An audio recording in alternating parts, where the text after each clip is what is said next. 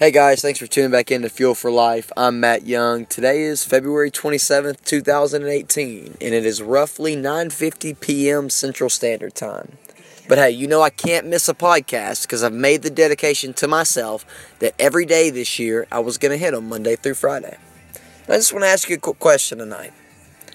What have you made dedicated, I guess you could say, to yourself that you're not fully fulfilling? Like, what have you told yourself that you were going to do this year every day or start doing and you really haven't done it? Look, if you look from a year from now, you would have wished that you would have at least started today. It's okay that we're already into the new year. You don't have to wait for a new year to start something. Just start right now. Watch how the small discipline of taking one small action daily will eventually lead to a better lifestyle. It's small things, guys. I'm going to keep it short and quick today, but I'll be on it early in the morning. We'll see you tomorrow. Just another tip for another day.